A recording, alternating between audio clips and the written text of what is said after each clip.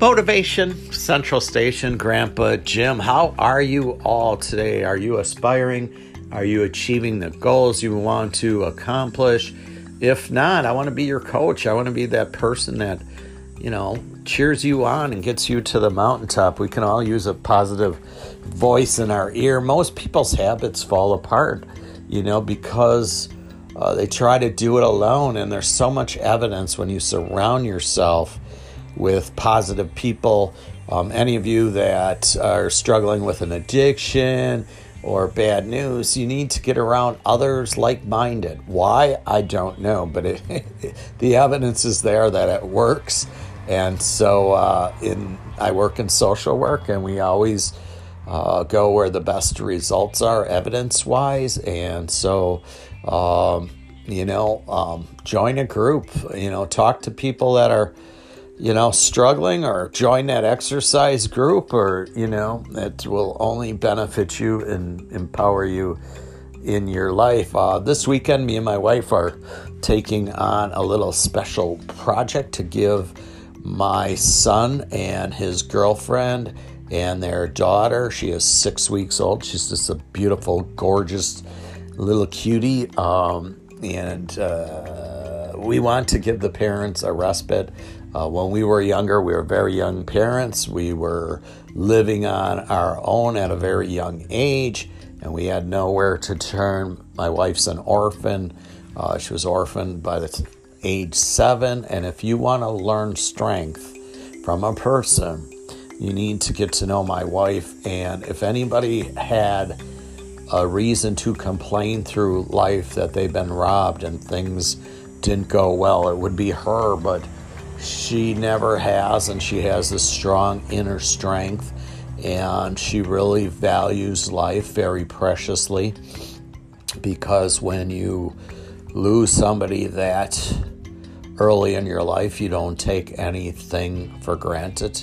So we're giving them a respite. So if you have a friend, a family member that could use a little break, we all need a break.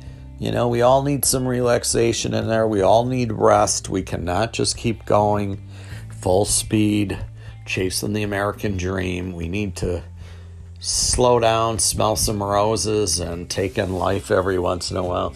But I know most of you are tuning in today because you read the title of this podcast. We're going to talk about Ken Kratz and his sexual addiction. And I just did a podcast not long ago on Ghislaine Maxwell and Jeffrey Epstein and their sex addictions. And I also did one on Ghislaine Maxwell's narcissism and how it influences people. We're going to talk about that with Ken Kratz too. Hopefully you're familiar with Making a Murderer. And this case, Ken Kratz was the prosecutor that put both Steven Avery and Brendan Dassey away for a very long time in our state prison system here in Wisconsin. And,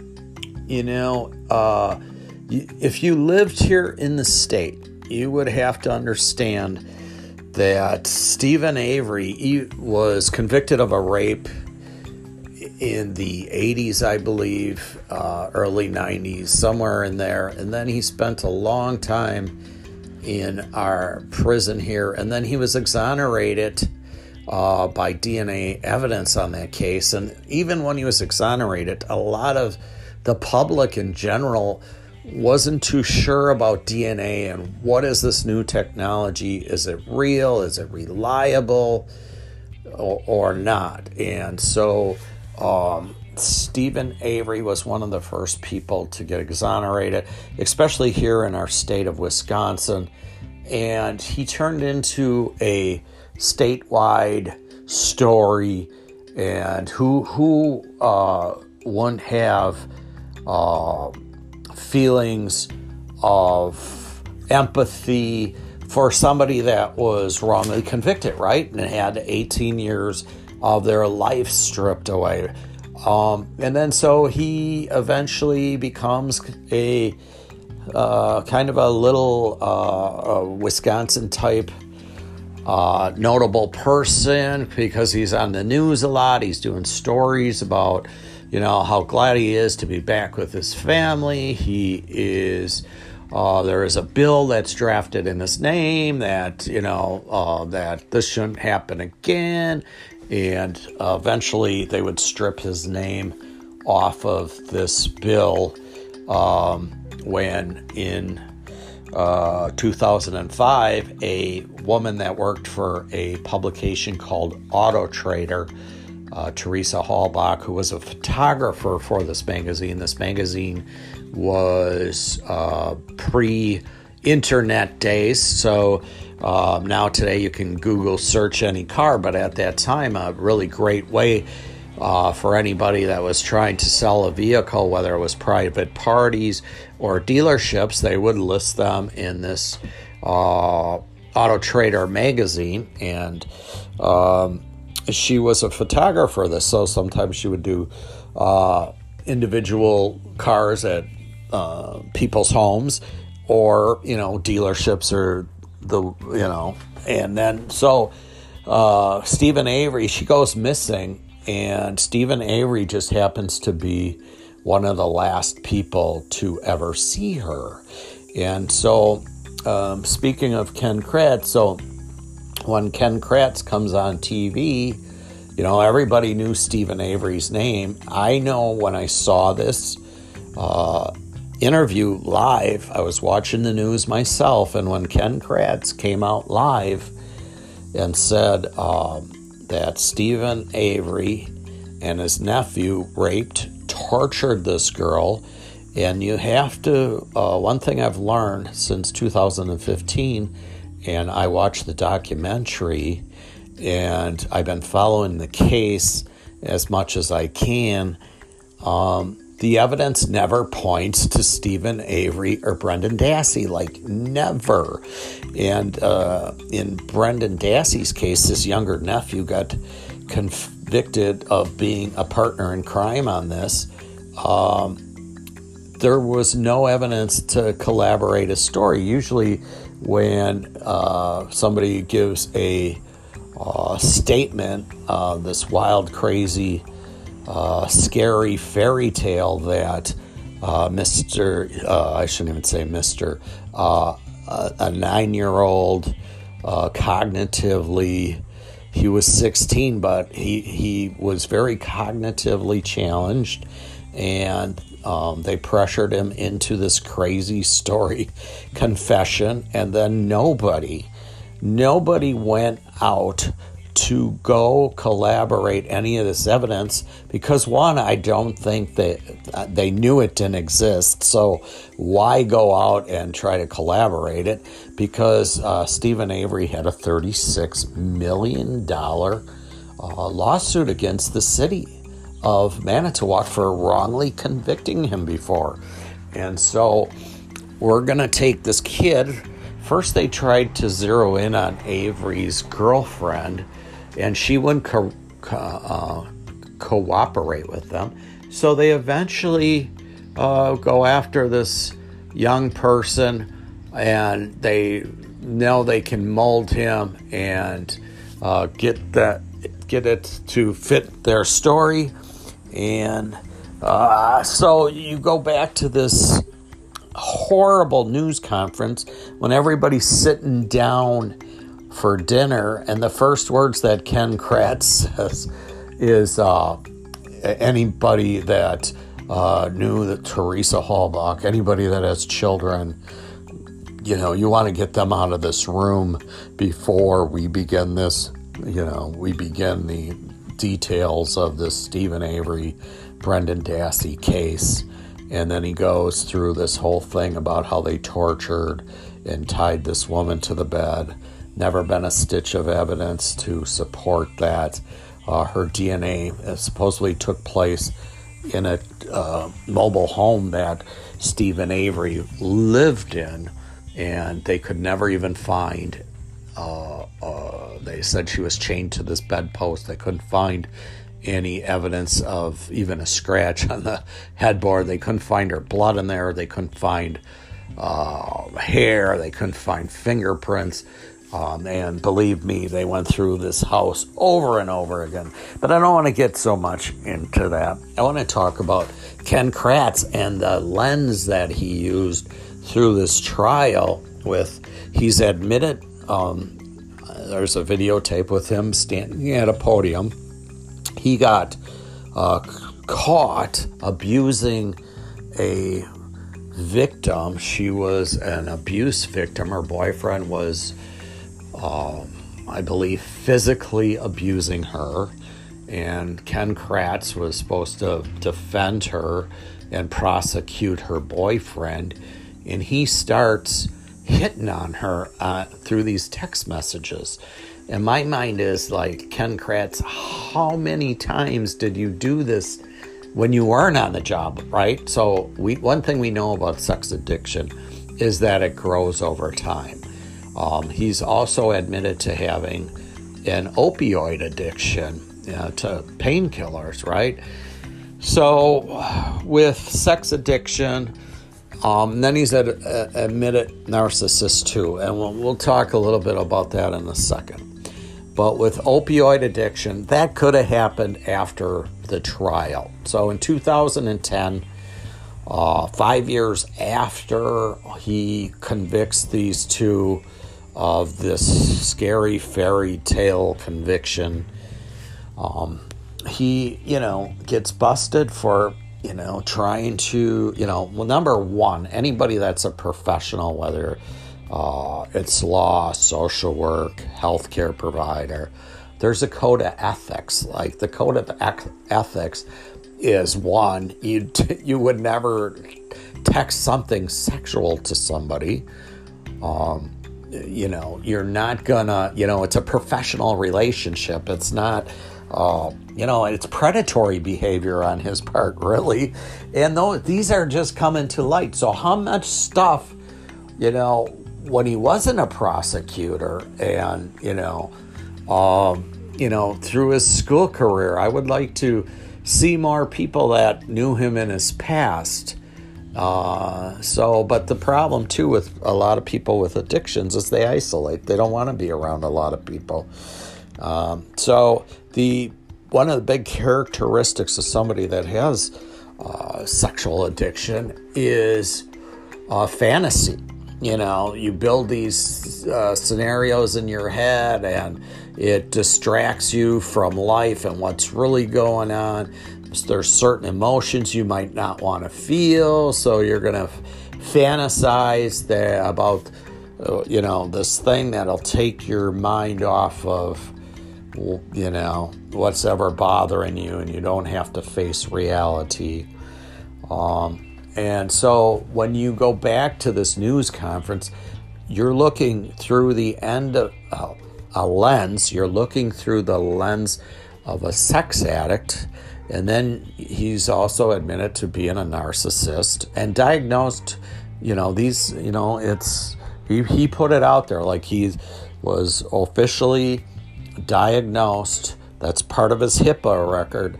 And he put it out there that this is what I've been diagnosed with. And so then you got somebody with that's a narcissist. And, I talked about this with Ghislaine Maxwell and Jeffrey Epstein on another podcast. So you might want to check that one out to get a little more information about these disorders. But some of the things of the narcissist are a feeling of power, that they're above everybody else. They need accolades.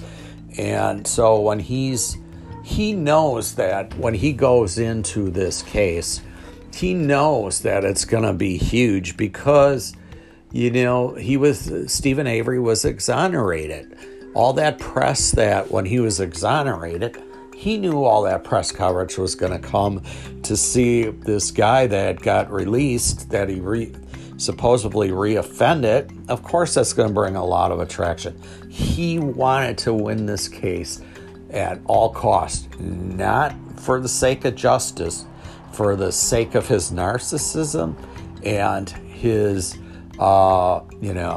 reputation. And then we see, too, after this is all over, what a house of cards he had and his character, So, so that's why I think, too, that this trial was so wrong. I mean, they were convicted in public court first.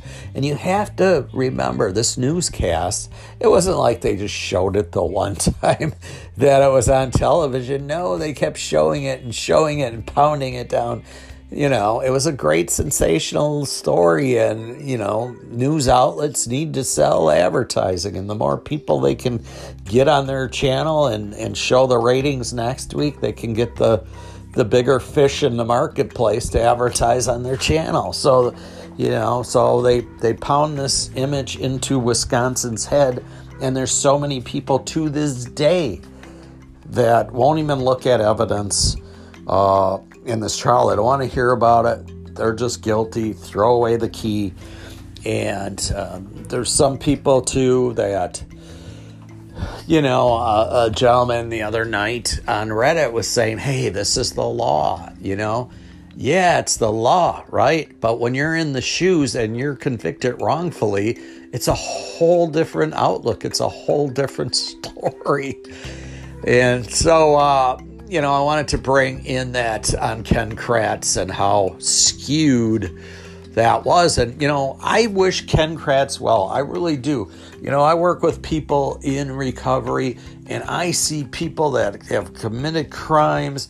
And, there's a thing in philosophy. The biggest sinners can become the biggest saints.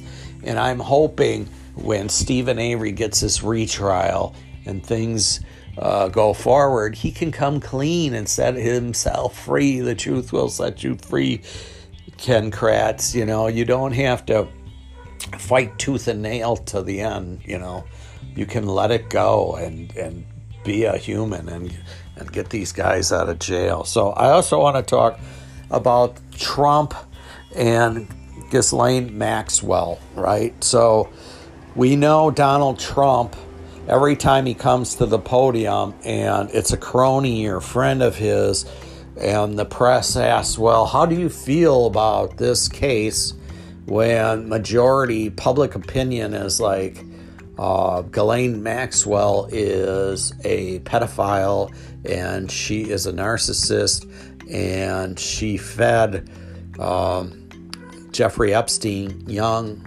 girls that were underage and substantially underage, like 14, most kids are figuring out middle school and going on to sophomore year of high school and just trying to navigate from being a young child to, going into the teen years, and you're feeding this man, these people. Most people wouldn't say, when asked, and Trump was asked about Ghislaine Maxwell, how do you feel about her? He says, oh, she's a good person. From what I know of her, she's good. And she's going to be all right. That's a dog whistle. That's a dog whistle like, Ghislaine, you keep your mouth shut on me. And, maybe he will, wink, wink. And, like he did with Roger Stone and some of these others, that he pardoned. And so, stay tuned for that. It'll be interesting. There's also some stuff out about Ghislaine, and there were some court documents that when Jeffrey Epstein was first convicted in Florida, that some of this stuff was sealed. She had made some statements. There's fear that there's people's names on this list, some celebrities and stuff with that might be tied to this ring of children. And so time will tell. We'll have to see what happens with that. But I wanted to shine some light on this point of view. The guilters tend to think, people that think these two are guilter, that it's just cut and dry, but it's not that way. You need to put yourself in the other person's shoes. In the meantime, Ooh, that felt good to vent a little bit. People are teapots. We all need to get that anger out. And so if you got a good friend you can take that stuff to, that's awesome. But I'm looking forward to the weekend. We're going to spend it with our newest granddaughter and, give our kids a little bit of respite. Maybe there's somebody you could do that for. Maybe there's somebody's lawn that needs to be cut. Maybe you could do somebody's grocery shopping for them. And then, today when you're out there, try to give a smile to everybody you see. Have a wonderful day, and we'll be back soon. If you like these types of broadcasts, please hit subscribe. And if you if you could share it, definitely would appreciate it. And so thanks for hanging out with Grandpa Jim on Motivation Central Station. Have a wonderful weekend.